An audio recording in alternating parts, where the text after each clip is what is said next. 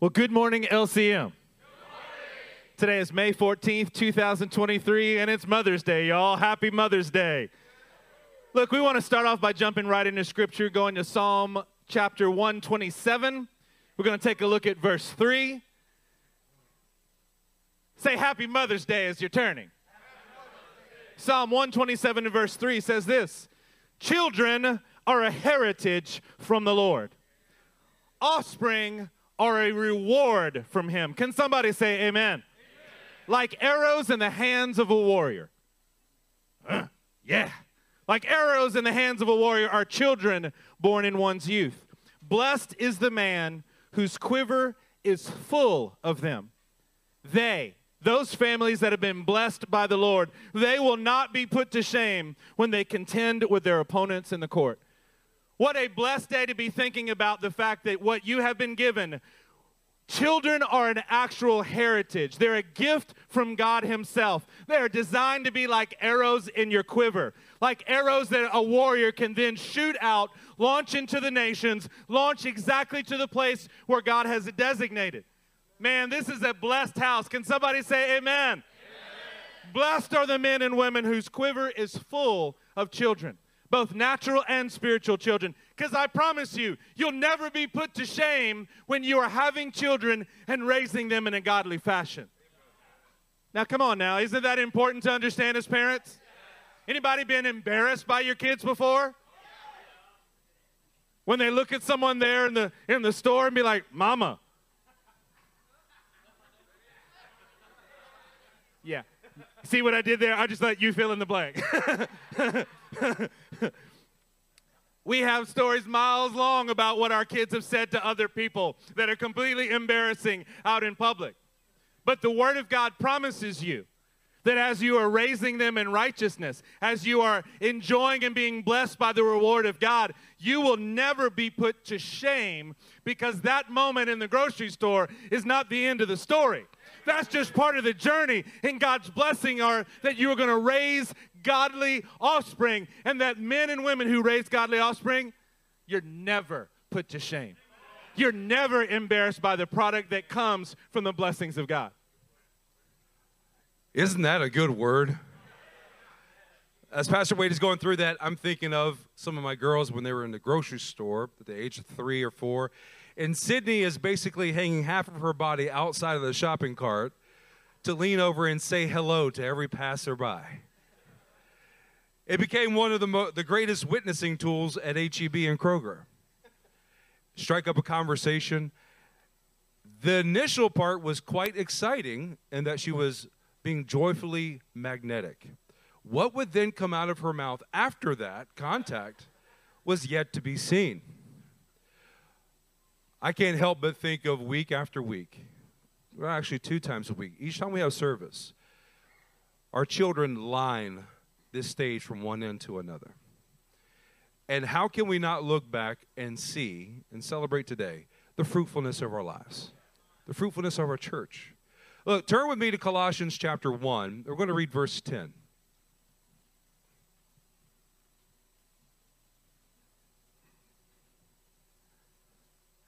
Actually, back up to verse 9. We're going to run into this one. There we go. From the day we heard, we have not ceased to pray for you, asking that you may be filled with the knowledge of his will in all spiritual wisdom and understanding. Verse 10. So as to walk in a manner worthy of the Lord, fully pleasing to him, bearing fruit. Everybody say bearing fruit. Bearing fruit. In every good work, and increasing in the knowledge of God. As we survey what God has been doing for years in this church, can't we agree and see the evidence of us bearing fruit in every good work? How much more competent, able, and fit we are to advance the kingdom, because not only are we individually increasing and growing and bearing fruit, but as teams and as a family of a church, we're doing likewise as well. Well, what we're leading into today is a baby dedication and a child dedication. we are going to bear witness and celebrate God's fruitfulness in this house. Now, we did mention it's also Mother's Day. And moms, you are that champion of labor. Right? I mean, for us dads, we feel some pain, but not quite the same kind of pain. Right? With that labor, with that toil, initially by giving birth, it produces a joyful example of life. And the rest of the parenting process after that day that they're born is probably more painful than the initial time that they were coming to the world. We get to celebrate today the entire process of raising up a righteous generation. And that this is what we do as an entirety of family. It was 3 years ago on Mother's Day that we had our last baby dedication. 3 years. So 36 months ago, whatever the date adjustment, but we're talking exactly 3 years ago, right? So today, best I can tell from what you sent to me, we're going to be dedicating 31 babies today. Babies and children, because some of them are going to be standing here with you. 31 in 36 months. Woo! Come on, man. Man, when we think about Malachi 2 and realize that God is seeking, that Adonai is seeking godly offspring, this is what this house is raising up. We're going to celebrate that today. Can somebody say amen? We're going to celebrate those who have offspring that have been produced and those who are fighting to have children that will yet be produced in their households. Our goal is not just that we're raising children. Our goal is that we are raising righteous men and women of God who will go tear down the kingdom of darkness and raise up the kingdom of light everywhere that they go. I want to remind you, mothers, on Mother's Day here, I want to remind you that parenting is a holy, noble, and the highest of calls that you can have. The highest of callings that a woman can have is not to stand on a stage with a microphone. It's not to stand behind a music stand and try to teach. The highest calling that you have is to reflect your husband and to be a great mother for your children. That is ministry. That is godliness. That is holiness, and that is what you have been given the opportunity for. Man, this is a great day. Now, because we're not just raising kids, there's this timer that goes off. There's a clock that starts from conception on into adulthood that you only have a limited time to be able to do what God has for your portion in the life of your child. And I love my house. I love this church. I love our family right here because you are taking advantage of every moment. You're making the most of every opportunity so that you can cause your children to be righteous adults in our day and time. Doesn't it change the whole perspective from day one that we're not raising children, we are raising adults? That means that we're putting on their shoulders responsibility at the right time as God has ordained so that they can arrive to that full, mature adulthood. Well, from the beginning, and I would say when you first find out that your wife is pregnant, right? There's a couple things you begin to estimate and plan on. Number one is going to be the due date. That's what you want to find out. But everyone does this, and you begin to research in all means possible, what are we going to name this child? Right? What name we're going to give it? What are we going to call this entity that is a blessing from God himself?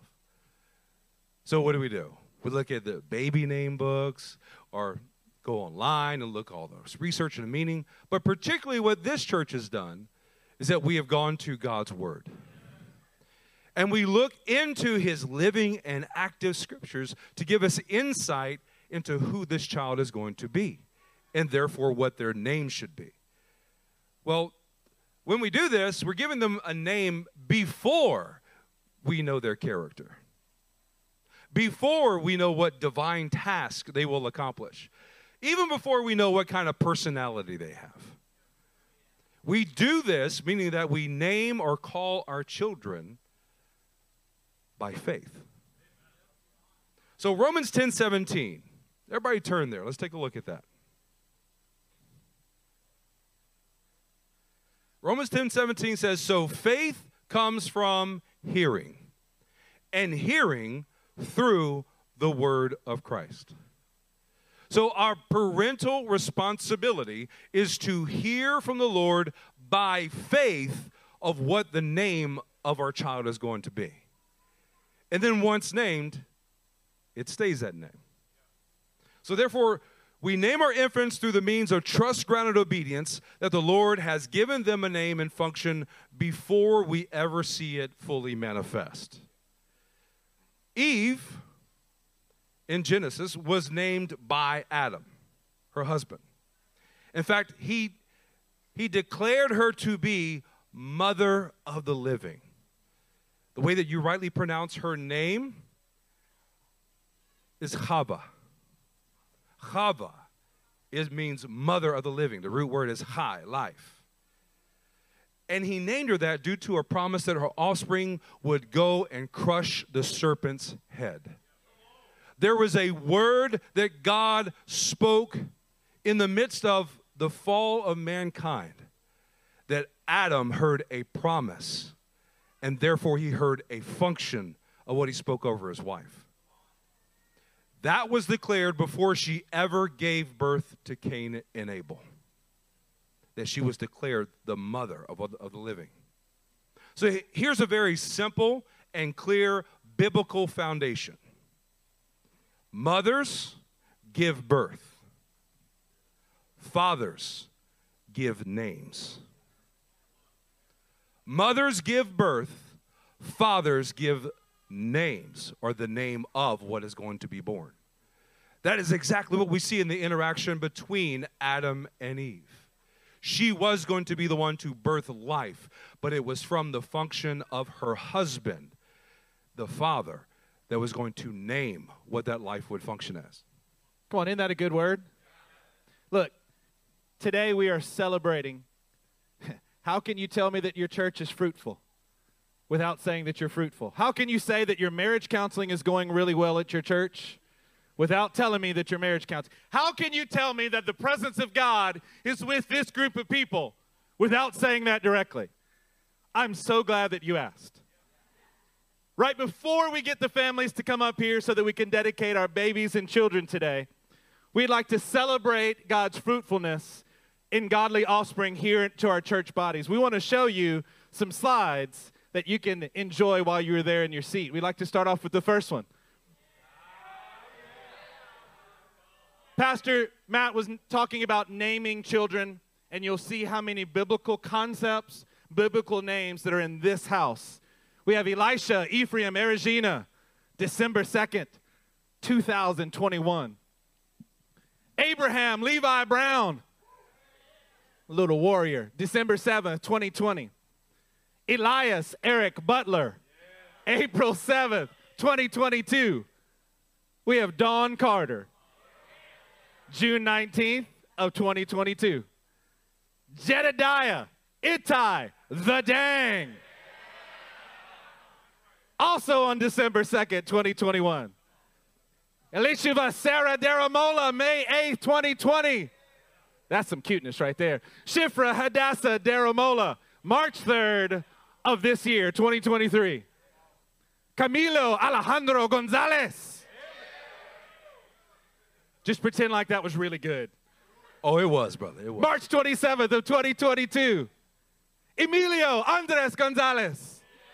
April 27th of 2020. David Elijah Hewitt. That's a great picture right there. That's the effect of the glory of God weighing down and the lip comes out. August 26th of 2021. Grace Leanne Lawhon, September 17th. Yeah, get all the ahs in there. You know that's cuteness. 2022. Matthias Joshua Linton. Little GQ himself, November 11th, 2021. Ephraim Jude Moloch, June 15th, 2020. Bezaleel Judah Parsons.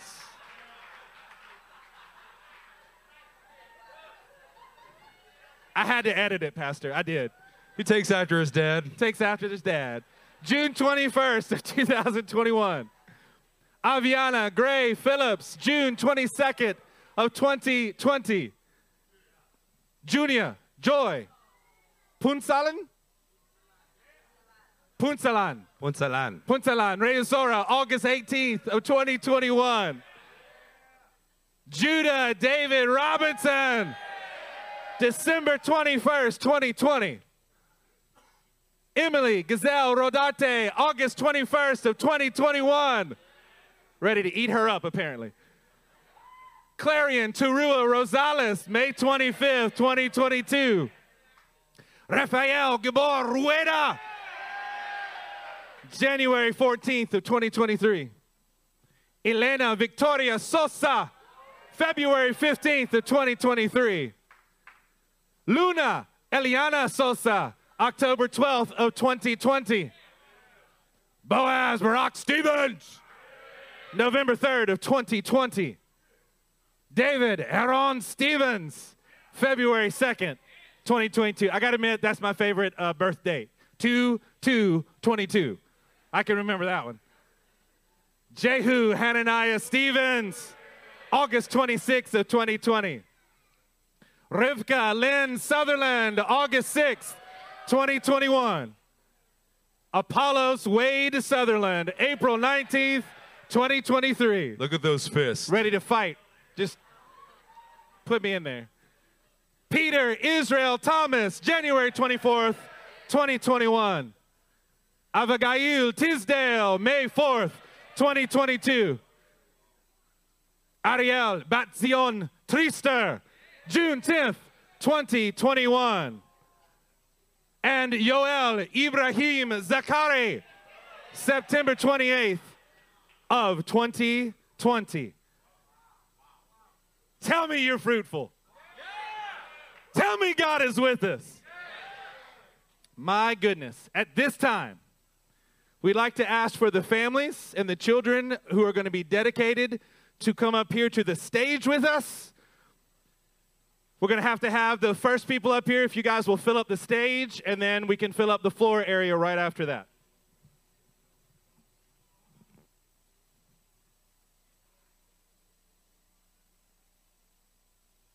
Come on up, come on up.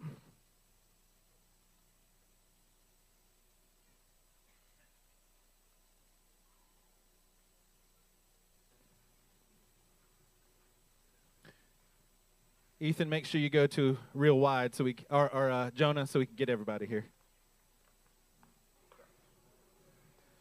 If you're first up, you're on the stage, and then once the stage is filled, everybody else will be right down here. Come on. Yep. Yep. Oh, yeah, come on. Come on down here.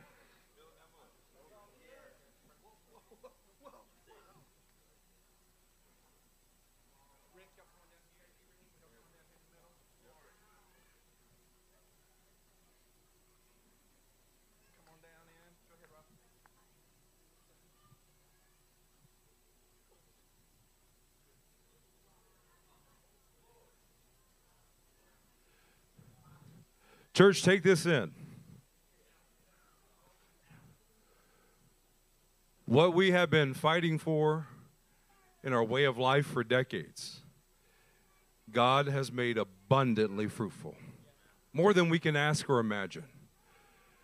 What you see before you are families that have laid a foundation for their children to continue and magnify. Let's pull up Isaiah 8 and verse 18, sound booth. Here am I and the children the Lord has given me. We, everybody say we. We are signs and symbols in Israel from the Lord Almighty who dwells on Mount Zion. So families that are standing up here, we are going to give you a public charge to take responsibility by offering this child who belongs first to the Lord and then to you, to raise them up to become godly offspring. But I want to speak to the heads of the households first. All of you men standing up here, say, I. I. In fact, say, here am I. Here am I. And the children the Lord has given me. And the children the Lord has given me. It is upon your shoulders, first and foremost, to recognize the responsibility that you have and the glory of that responsibility. That what He has given you is not a burden. It is a sign and symbol. It is a powerful display of God's supernatural ability through you and your home. And it's through your offspring that He is going to make His kingdom advance and His name be ever more glorified. We are signs and symbols. Church, can you see the signs and symbols that are before you? Since the majority of the church is here, church, can you see the signs and symbols that this is? You have been entrusted with something from the heavens. Your children are first and foremost, they belong to the Lord. And they have been entrusted to you as you develop them through the course of their life into maturity, into adulthood, so that they could surpass you in every way. This is such a great privilege. So as a group of pastors, we have a charge for you. If you'll put our pledge on the screen. Your pastors are going to begin to ask you questions. You can just trust us. You can look right at us. I'd like to start off by asking you, parents here before me, will you celebrate your parenting, recognizing that you were formed and built to accomplish reaching the generations? Will you elevate the word in every area of your life, knowing that God will complete His promises to you and your generations without fail? Will you commit to continue the life-giving work of parenting your children according to the divine mandates and instructions of Scripture? Will you walk in confidence that your children and their destinies belong to the Lord and that His word will never fail you or them? Finally, will you train them through your actions and discipleship to love the Lord with all of their heart, mind, soul, and strength? Let's take our next slide. Church, this is a pledge to you, to the body of Christ, after this moment when we leave here today. Will you promise to use God's written word as the sole source of truth to strengthen and encourage your own families and households? Will you promise to help these families do the same? Amen. Church, as part of this pledge, don't you love the fact that we are a single family? That we are one unified body? And so if there's a pledge that's going on in here, there's a pledge that has to be going on here as well. There's a responsibility that we have. Church, will you promise to celebrate God's ability to complete His promises and with confidence commit to continue your work in raising the generations? And will you help these families do the same? Amen. So here's what we're going to do, saints. Take your Bibles, set them to the side. We want you to stand to your feet. Elders, if you can come down front. We're going to begin to pray for these families. And as we pray over them, we're expecting that there will be prophetic words that the pastors and elders will give them. Your part in this is that we want you to join us in prayer for them and over them. And if you receive a prophetic word, we want you to write it down. And then after service, we want you to share it with them. Because we are a family. And we trust that God will move in the midst of our body, not only today, but from this day forward in helping these families accomplish the goal of raising up righteous offspring. Are you ready to pray, saints? Mighty God, we lift up right now all of the families that are standing here on the stage. Lord, with these signs and symbols in their arms and by their side. Lord, we pray that your Spirit begin to breathe words of encouragement, prophetic direction that is agreeing with your name that you have given each one of these children. Lord, that your Spirit would also continue to empower these parents, or to raise up godly offspring by establishing a foundation on your word and your word alone.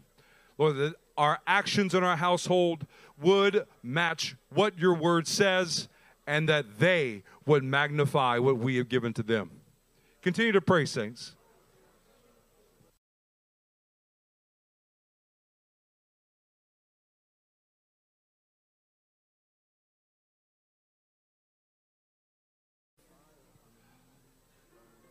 Father, we thank you for the fruitfulness of this house, well, the fruitfulness of your holiness in our lives, the way you have led us into your righteousness and justice. Lord, the building blocks that you have established in each one of our homes with just the fundamentals that have established shalom in each and every home. Lord, it's produced unity among teams. And Lord, a church that is filled with your Spirit and able to hear the voice of what your Spirit says to us. Lord, we lift up your name right now, that you are great and mighty and awesome. You are worthy of all praise because of the works that you're doing in each and every household in this church. Lord, that you have strengthened us by our relationship with you and our unity with each other. You have given us clarity of our call. You've given us direction of us with the one association. And what we are dedicating these children for is for the future and the future lands that their feet will be placed upon. Lord, we thank you for the strength and the diligence to day after day. Parent them in righteousness. Parent them according to your word. And Lord, to see your image displayed and matured inside of them as well as it happens inside of us. Is there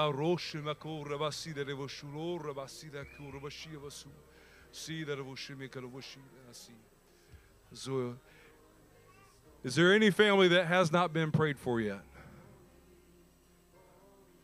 Okay.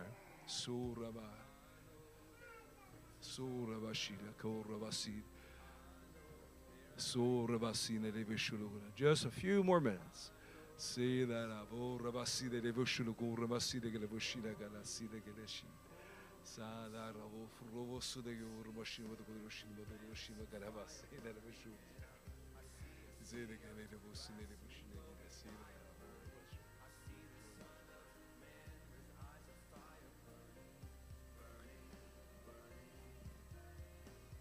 Can we raise a hallelujah in this house for what we have on this stage?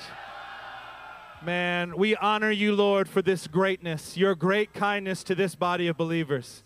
We honor you in every way. Lord, may every prophetic word that has just come forth be proven true and right because of your greatness and your power and empowerment to these parents here. Lord, in Jesus' mighty name we pray. Everybody said, amen. Thank you, guys. You can take your places. You can take your seats.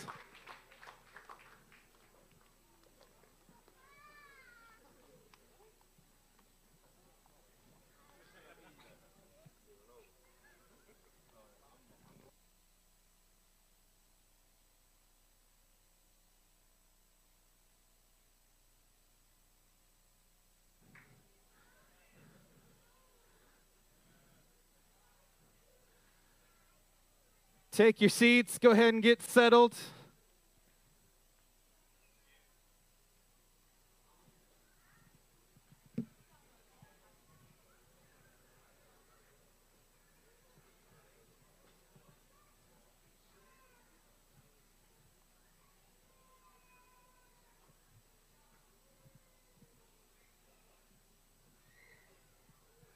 As everybody's getting settled, take your Bibles and put them back on your laps.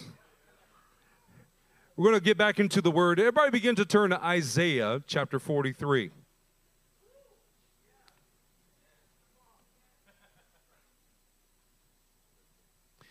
Isaiah chapter 43, and we're going to begin in verse 1. It says, "But now, thus says the Lord, He who created you, O Jacob, He who formed you, O Israel, fear not. Somebody say, fear not. I don't think you're quite settled yet. Somebody say, fear not. For I have redeemed you. I have called you by name. You are mine. See, there is a purpose when you're thinking about a baby and a child dedication.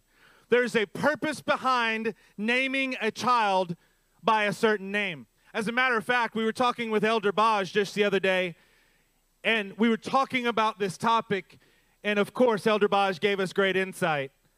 He says in most languages, not English, but in most languages, you don't ask someone, what is your name? You are usually, the literal translation is, what are you called? What is your name is the way that we would say it and think about it as primarily English speakers. But in many, many, many languages, the literal translation would be, what are you called? See, here we're seeing that I have called you by name, because that's how a calling occurs. See, the perfect Father, the Lord has actually called you something. He's called you and given you a name because you belong to Him. He's called you not just to something.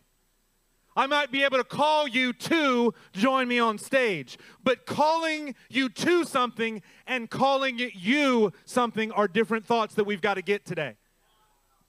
He has called you and given you a name. He's called you and given you a purpose.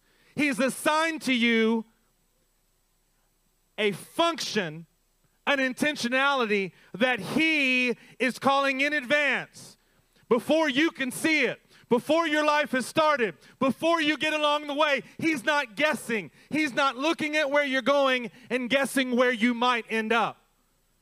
God says, I have called you by name. The reason that He knows your name is because He gave your name. And He has assigned you a function that is something that is incredible. Now, when you're hearing that statement out of Isaiah 43, He called you by name, does it come to mind some of your early childhood? Or maybe even as a parent, when there is the calling of a full name? Like first, middle, and last name? Yeah, that always meant I was in trouble. Oh, it's a lot different than just calling the first name. Because when that full name is called out, it gets your attention. Something much like Sydney Isabella, rather than just Sid. Yeah, she just tensed up right there. Right. It's that calling to attention that there is an authority present. Right?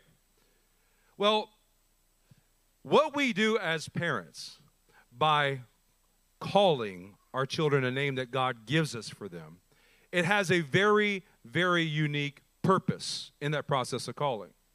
And one of the purposes is that it reflects who God is, meaning the naming process, the calling process.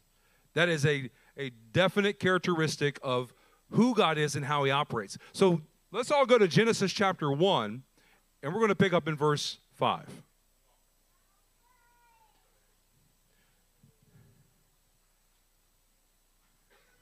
Genesis 1:5 says, God, what's that next word? Called the light day, and the darkness He called night. And there was evening, and there was morning the first day. So, as we were engaged in this in our study time, and really throughout the whole week, the question began to pop in my mind, why did He call the light day? Wasn't it already called light? And why did He call the darkness night? There was something that He was zeroing in on as a function of who He is and a declaration of what that was and what it was supposed to do. So to help you grasp this, we have a slide from Vines about the word called. So the word that you see there in Genesis chapter 1 for called is the Hebrew word kara. Everybody say kara. It means to call out, to recite. you'll see that we've highlighted something that is important, especially on a day like today. Naming a thing is frequently an assertion of sovereignty over it. If you're going to name something, that means that you have the right, the authority to then talk about its function and to give it a name. You can see here that God called the light day in Genesis 1. That's what we just read. He allowed Adam, God purposed for Adam to name the animals. That was one of the first tasks that God gave him to do. God put Adam in a garden so that he might work it. And in Genesis 2 in verse 19, he assigned him the task of naming every animal. You do realize that God did not name the animals. Adam named the animals, and whatever Adam called it is what the name of that animal is. Wow. Y'all hadn't thought about that. Y'all really hadn't thought about that. That idea that Adam is the one that named it to show a demonstration of man's relative sovereignty over the animals. Man doesn't have all sovereignty. We don't have sovereignty over God, but a relative sovereignty over what God has assigned to us. And it goes on to say here in Vines that the calling or naming of an individual may also specify the individual's specific characteristics. So you get that assertion of sovereignty, that delegated sovereignty of action in Adam, and a defining of a specific characteristic. Let's go back to Genesis 1:5 in thought, right? Genesis 1:5 is occurring in day one of God restoring the earth. And how many days total are there in that process? 7. So on day 1, he's restoring the earth. He said, let there be light. What day was it that he made the sun, moon, and stars? Day 4. So we're not talking about photons of energy that are expanding and contracting to generate what we see as visible light, or the absence of it. We are seeing here that God is looking at the state of the earth that is in tohu vavohu. It is in chaos and disorder, and there is darkness over the deep. And he steps in and says, let there be light. Let there be my presence in the midst of this chaos. And he separates that darkness from light. But then, this is the very next step. He calls the light day. And he calls the darkness night. Meaning that he is exerting his sovereignty over both of them. And he is defining their specific characteristic. See, in displaying his sovereignty over light and darkness, by first separating them, he's calling them day and night in order to declare what they then will function as from that point forward. And particularly functioning in relation to the rest of creation, everything else that would inhabit the earth at that time. So then, it's no surprise that when God made the sun and moon on day 4, the sun and moon were called to govern the day and night. See, in day 1, he's setting the stage by declaring sovereignty and purpose over light and darkness with day and night, and then it's going to interact with the sun and moon. The sun and moon was to rule over that which is of God's presence and that which is not, light and darkness. So these very governing agents he placed on earth to rule it were a unified entity of man and woman. You guys are familiar with our marriage teaching that the man is the sun and the woman is a moon in a marriage covenant. And this first married couple, Adam and Eve, would function like the sun and moon, but particularly interacting with what God has now called day and night. Is this making sense to you? The sun and the moon are representative, and they have been given the power to govern over what God has called. See, this is what introduces man and woman, husband and wife into this process. God made man and woman in his own image.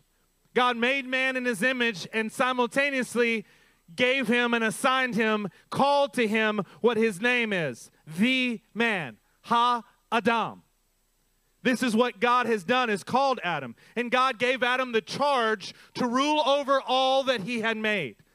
Thereby, you see that in the naming of the animals that were brought before him. It shows that Adam had sovereignty, and this is also something important for us to get because it begins there, even in the garden, but we see that God's principle goes throughout his word. It begins there with Adam, but then you see it in the naming process. Somebody say naming process. In that naming process, you see this very important principle that's carried out through the word. The father of the faith, the father of the faithful, his name was Abram. His father assigned him the name Abram, but God came in and named him what? See, when God names something, he's speaking about a purpose, about a destiny, about an intentionality, about what they are to be. Not only a father, but an exalted father in Abraham. And we can look to that and see that God's ability to call someone. He not only did it with Abraham, but he did it with Abraham's wife, Sarai. Sarai became Sarah. God changed a name again because of his authority and his sovereignty. You can look throughout the course of the Word of God. Think about Jacob. Who does Jacob become? After wrestling in the very presence of God, there was something that changed, and God declared it.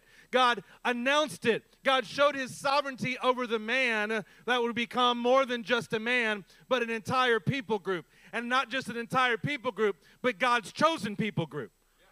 When God calls something, when he names something, it is for a purpose, and he will make sure that what he has called will come about. Look, we all know that God's action of being Lord Almighty, is to show sovereignty by calling something into its function. So he does that for all of creation. You know what else he does it for? He does it for his actual word. Right? So 2 Timothy 3:16 and 17 says, all scripture is breathed. And don't forget, it's useful too. Just read the rest of the verse. But it's God-breathed. And the fact that he has brought it into being by his words, in definition, is him calling it into its function.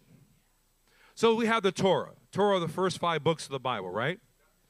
What's the first book? Help me out. Genesis. Next one. Next one. Leviticus.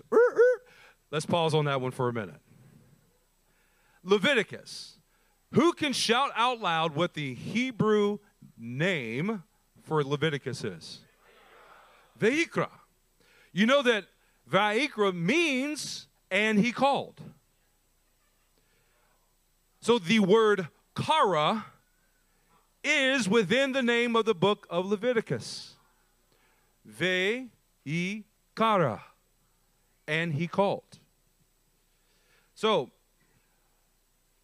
Leviticus is the only book in the Torah that the name Yahweh is coded through equidistant letter spacing. You have some questions about that? Go to our discipleship training handbook. Meaning that the book titled And He Called has God's name embedded in its entirety. The name that Torah is always pointing to and for his people to be able to recognize. So get this concept, and this is what we are acting upon right now within the dedication of our children. Everything that he names is founded on his name. Everything that God names is founded upon his name.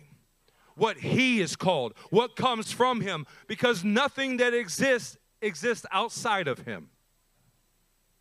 All things come from him. Isaiah 43:1, we're going to read it again. Are you ready to read again? Yeah, y'all good? You good? Coffee still hanging in there? All right. But now thus says the Lord, he who created you, O Jacob, he who formed you, O Israel, fear not, for I have redeemed you. I have called you by name. And what's that last statement? You are mine. I have called you by name. See, what God declares to be truth is truth for in eternity. It does not change like shifting shadows.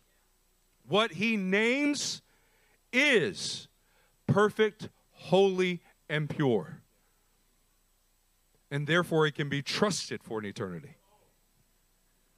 This principle that God is showing here, it extends not only through Adam, not only through Abraham and Sarah and into Jacob, which, by the way, in this, do you see how we're talking about a calling, but names are all over this verse? Jacob, Israel. He's saying, I got you from the beginning, and I'm going to take care of you all the way to the end. I know what you were, and I know what you are, because I've called you by this. I've redeemed you. I've called you by name. Whose name? Yes. The answer is yes. He called you by your name. He called you by his name, and he wanted to make sure that you understood that that's one and the same. So he said, you're mine. Isn't this what happens? Isn't this what's going to happen on Saturday when we watch Spencer and Randy get married in the most glorious kind of way? Even in our world, a wife then takes the name of her husband because why? She is his. What a beautiful, beautiful understanding. See, this happens all the way and it extends even into the time of David here. 2 Samuel, I'll just read this to you, chapter 12 and verse 24. Think about this. Then David comforted his wife, Bathsheba, and went into her and lay with her.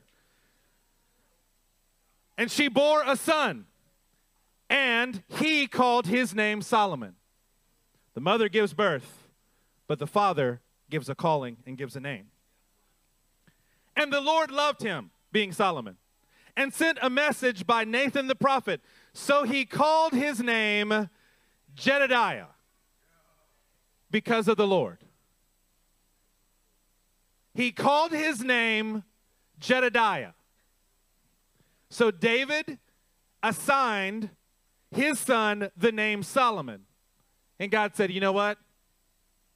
I love your son so much, I'm going to just name him anyway. God named Solomon Jedediah. Why? Because of the Lord.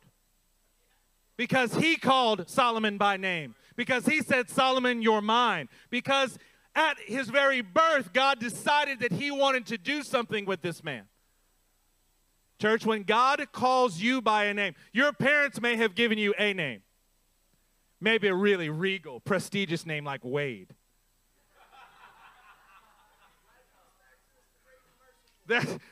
We have to add to it because it's just where the water runs. A wadi. I don't know why I always think of Ibrahim when I think of a wadi. Wadis of Egypt, right? Not a particularly impressive name, except God has given me a calling and a name. Because of the Lord, you have been given something that's special. This continues on not only in David's life through his son Solomon, but there's another son of David that we want to look at as well. I'll turn with us to Matthew chapter 1. We're going to read verse 21. Say, he called as you turn.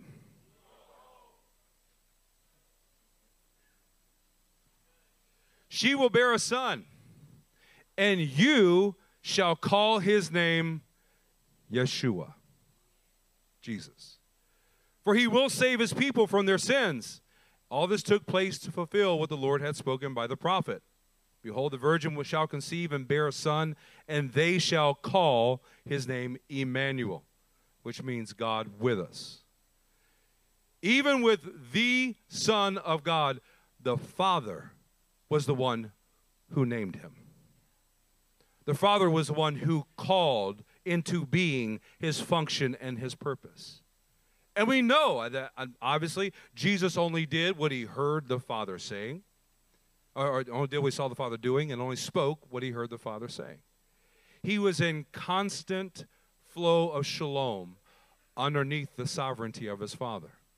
And that began with the Father naming his Son.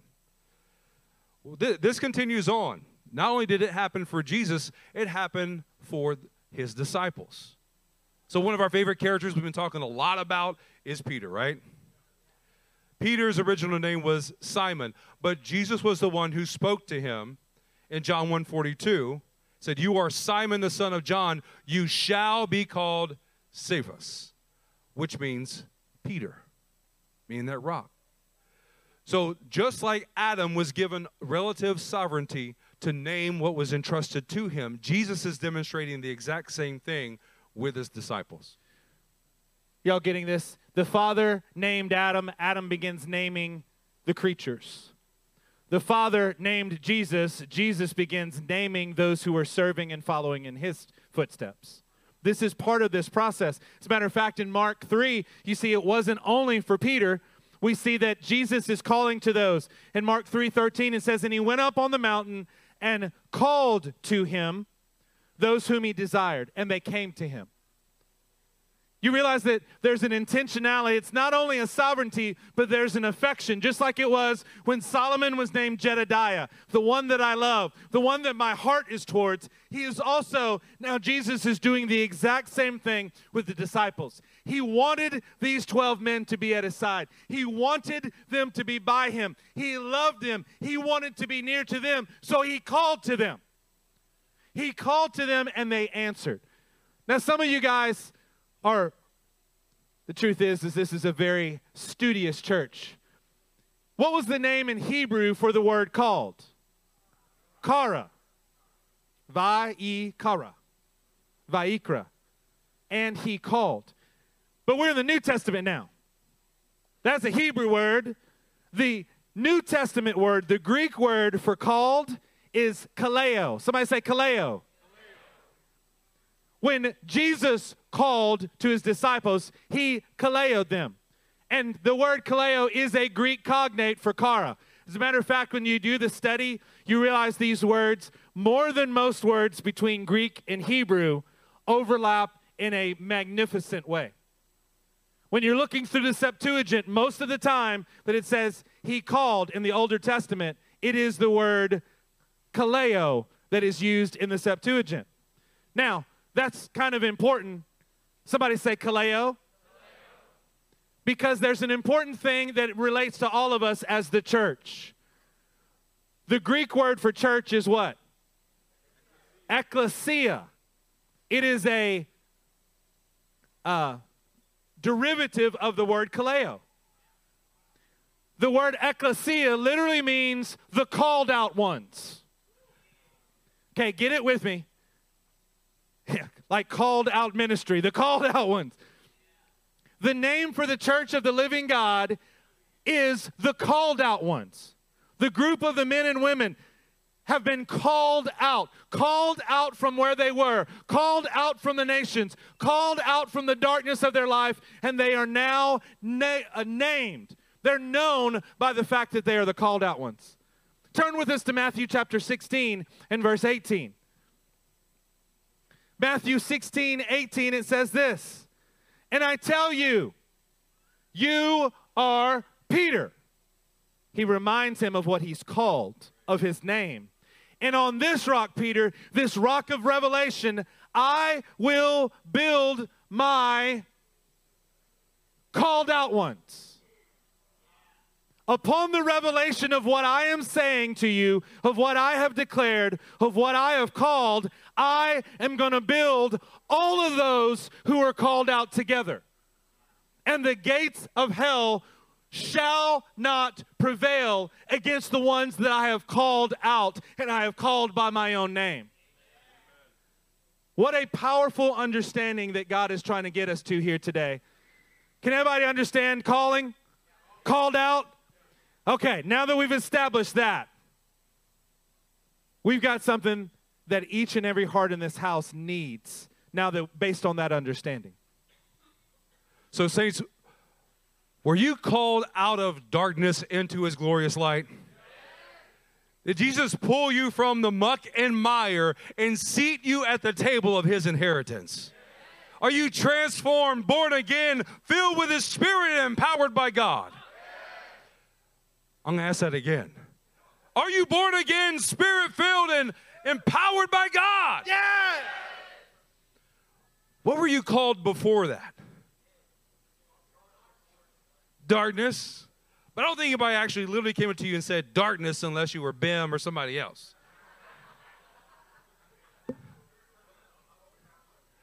Brother Darkness. All the you can let the scrolling go in your mind. We were called a lot of things before we were born again. A lot of monikers that, praise God, we have moved on from. Let me read to you 1 Corinthians 1:26 out of the NIV 84. Brothers, think of what you were when you were called. What was that? Past tense? Were. Not many of you were wise by human standards. Check. Not many were Instagram influential. Check. TikTok, whatever else. I'm sorry, I'm chooky.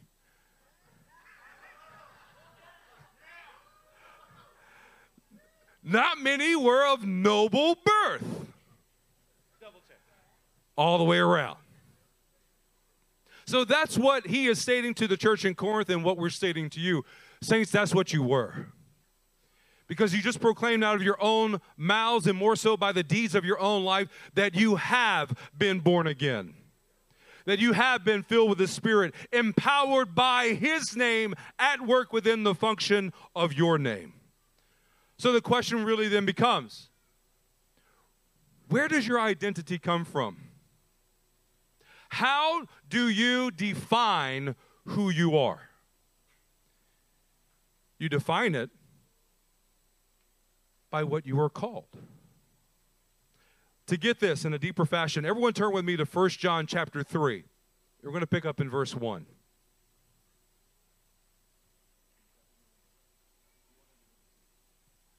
First John chapter 3 and verse 1. See what great love the Father has lavished on us, that we should be called children of God. And that is what you are. The reason the world does not know us is that it did not know him. So in this light of understanding, where do you get your identity? You get it from what you are called. Okay, I'm going to get it again. I know we have all the kids in here and you guys are doing a great job with the kids, but I want everybody to get this. Where do you get your identity? From what you are called. What are you called? You are called children of God. And in case you didn't want to get that part, the next phrase is great. And that is what we are. See, there's no greater love that God can show us than to give us the calling of sons, to give us the calling of daughters in his kingdom. He's called us children of God because that is what we are. That means what? That means that he has given you his name. And in that, he's given you purpose. He's given you identity. He's given you exactly everything that you could need because he has called it and declared it from the very beginning. Come on now, church. Now, obviously, we're talking about babies and children today and being dedicated. But we've long since moved past that of just you naming your child. And now we're talking about God naming you something. God calling you something. Parents, when you look at a child and you name them, like an Ephraim, you are naming them in the hopes that you will make them into what they're supposed to be. Is that true or not? I mean, we've got Samsons in here. We've got Jehus. We've got Abrahams in here. Man, we're gonna raise Raphael, Gabor. We've got great things that we are intending. You know what? There's that, and that is a noble pursuit. But you know what's even better than that? When God calls you something, it's what you are. We're intent on making. We're going to make it because we heard from the heavens in our kids. God has called you something and then makes you into it. He gives you that purpose. He gives you that identity. When the Father calls you something, it's what you are. we're trying to help you out today because these are statements that you already think that you agree with, but we're getting past the surface here. Chris Reyesora, when the Father calls you something, it's what you are. Doesn't matter what you think, doesn't matter what you feel, it's what you are. Rob Barnett, when God calls you something, it's what you are. This is what we're talking about today, and we want to show it to you in a further passage. Everybody begin to turn to 1 Corinthians chapter 1. Look, stay with us as we do. But I want to point out a few men in the church, in our family. I would say the majority of you arrived here not having been fathered. That's nearly every single one of us. But does that mean that you now are fatherless? No. Andrew Tisdale, are you a son? A son who has a father. Andrew Hayes, are you a son? Adam, are you a son? Rhett, are you a son? See, what we're drilling down on is something very important that is for us all. We can confidently espouse that we are a son.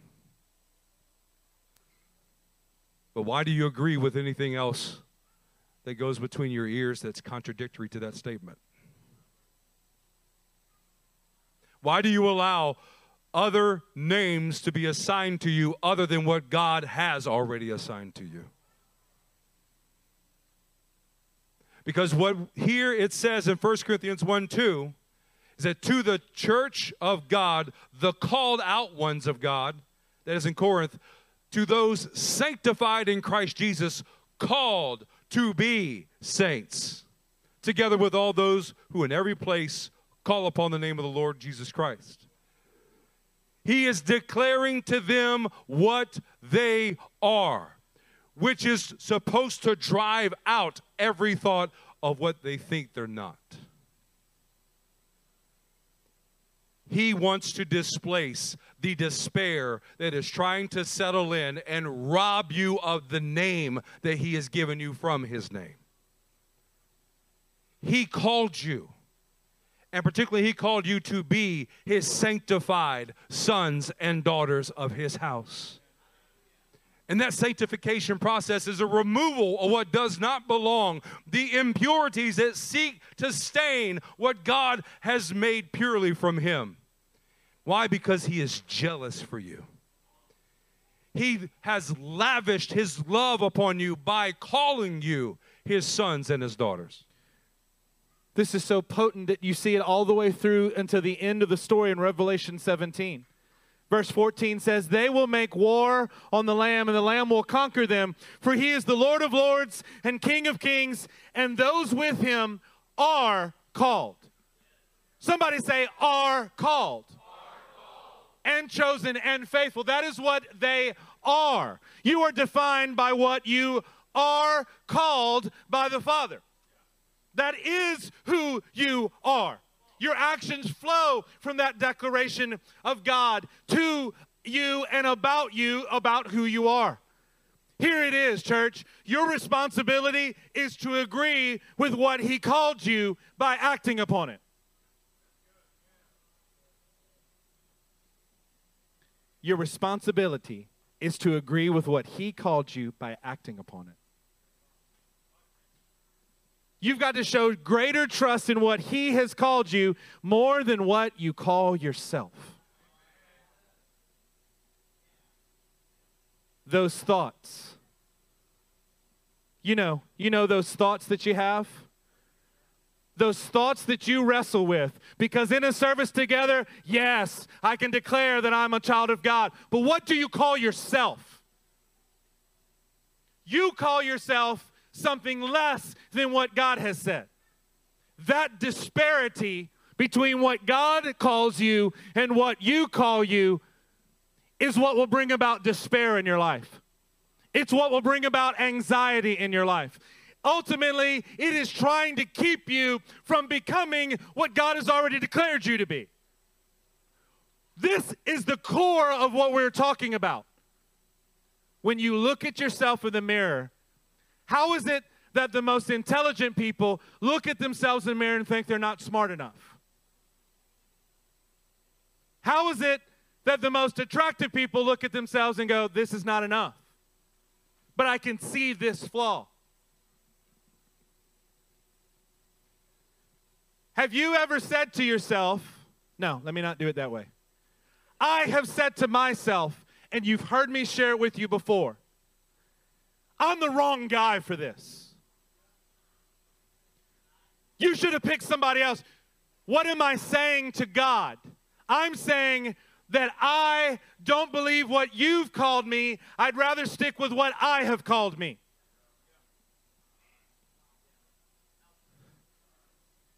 I am saying that my calling of me is more than his calling of me.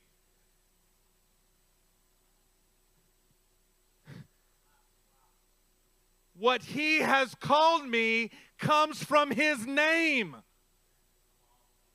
When I hold on to what I have called me, I am refuting the name of the Lord and his calling to me, because he didn't make a mistake.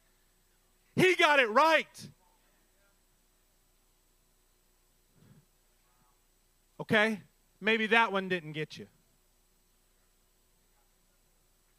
What about when you look at the other men in this church and say, I can't be what they are?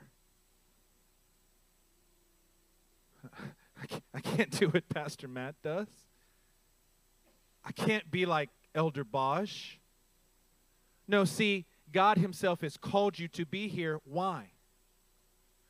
To make you into what we are. Because it's not about these men, it's about the God who's called us and assigned us a function. That's just a faithless way in our own hearts to identify with our own call, our own name, versus what God has called us. Do you see how much this is needed today? We are going to be everything that God has called us. And we've got to quit disagreeing.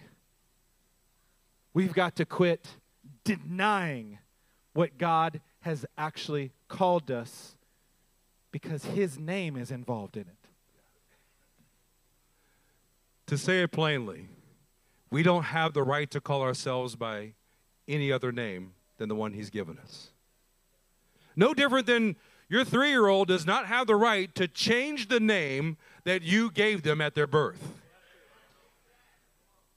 See, that strikes, that hits a little bit more. Because either you have been that child or you have had a child like that. And ultimately, it's a rejection of sovereignty.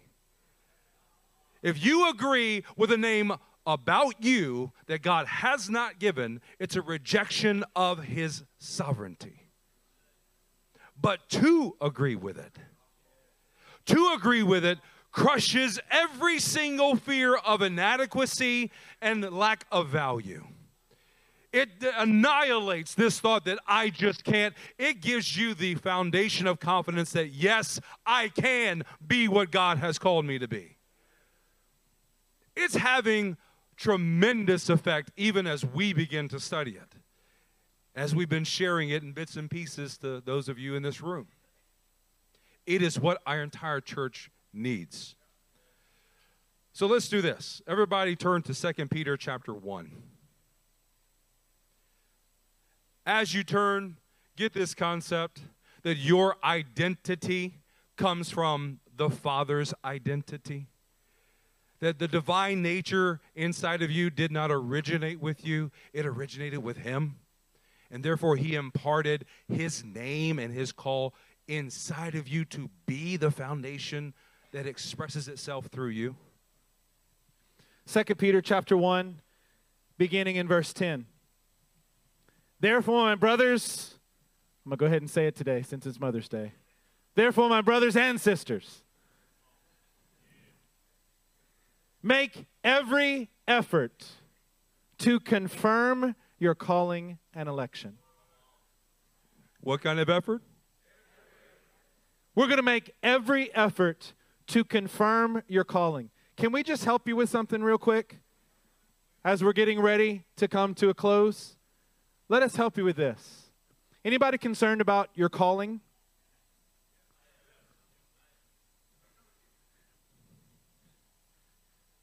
Are you concerned about your own name? Like, there's no question about your own name, right? Do you hear? I'm going to help lead you somewhere real quick.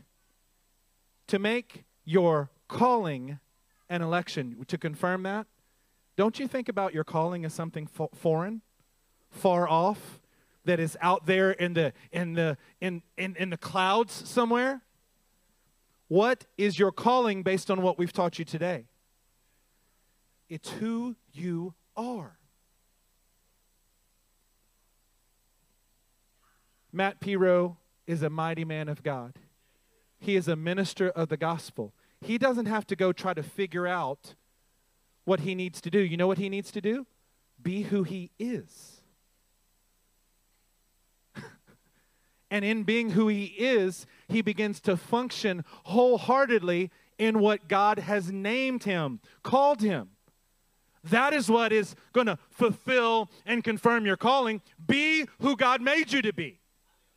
That's not off out there somewhere, Chris Reyesor. It's right here. It's what he's already called you. Some of y'all are going to get that. You're going to worry less about a future calling, and you're just going to start being who he's called you.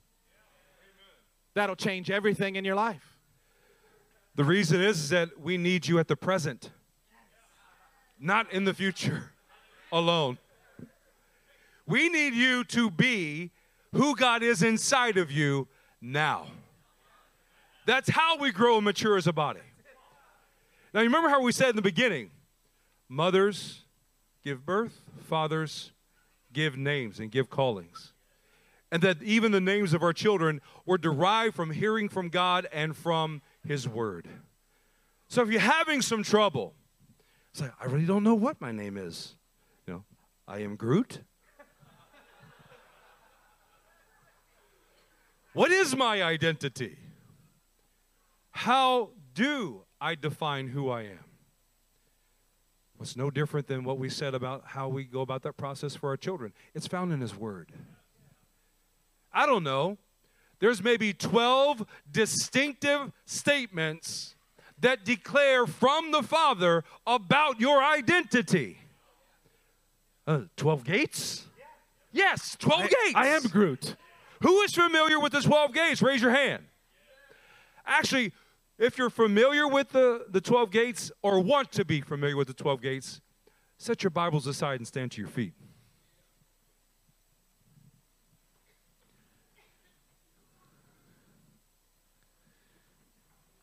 Now, instead of hearing this as a list, hear this in this context. Okay, I need everybody to look up here. Amen. Everybody looking up here. As we go through this, don't think about it as a rote list that some of you think you already know. We're going to say these together from the perspective of you will not call yourself by any other name than what he calls you. Do not call yourself by any other name than what he calls you. Because he says, I am a son. Repeat that. I am a son. I am a co-heir. I am seated in the heavenly realms. I am full in Christ. I am clothed with Christ. I am a participator in the divine nature. I am strengthened with all power. I am an ambassador of God. I am the dwelling place of God. I am a holy and royal priesthood. I am God's inheritance. I am the righteousness of God in Christ Jesus. Church, when we can do more than just say this, listen to the framework. Do not call yourself by any other name than what He has called you. You've declared it with your mouth, what He has called you, a son, a co-heir. You are seated with Him. Do not believe any other calling than what you have received. You guys love repentance? No, I'm going to ask you again. Do you guys love repentance? Why? Because it brings life, right? What we're going to do is show repentance relating to the number of times and habits we have of assigning ourselves a name other than what God has. And repentance must include action, right? How you're going to repent right here and right now is by taking every thought captive that wants to give you a name other than what He has given you. And you're going to run to the Word, the Father's spoken Word that does declare who you are. You're going to say it out loud every time that thought begins to enter into your mind. But here's the important part of it. You're going to act on it. Particularly for you men, you heads of households, when you have that devilish thought that says you messed up in this one area and you really suck and you're not really a royal and holy priesthood, you take it captive by going to that scripture, to that 12 gates, and then you rise up and act as a royal and holy priest. Same for all of you in this room, that you are full in Christ, particularly whenever you don't feel full in Christ. Yeah. Say it and then do it. Right? Say it and then do it. That's how we're going to show repentance. And we're going to start right now. With all those thoughts that are in your mind, we're going to put them underneath our feet and call in us what God has already stated. And we're going to do it with joy too. Like lots of rejoicing. Lift your heads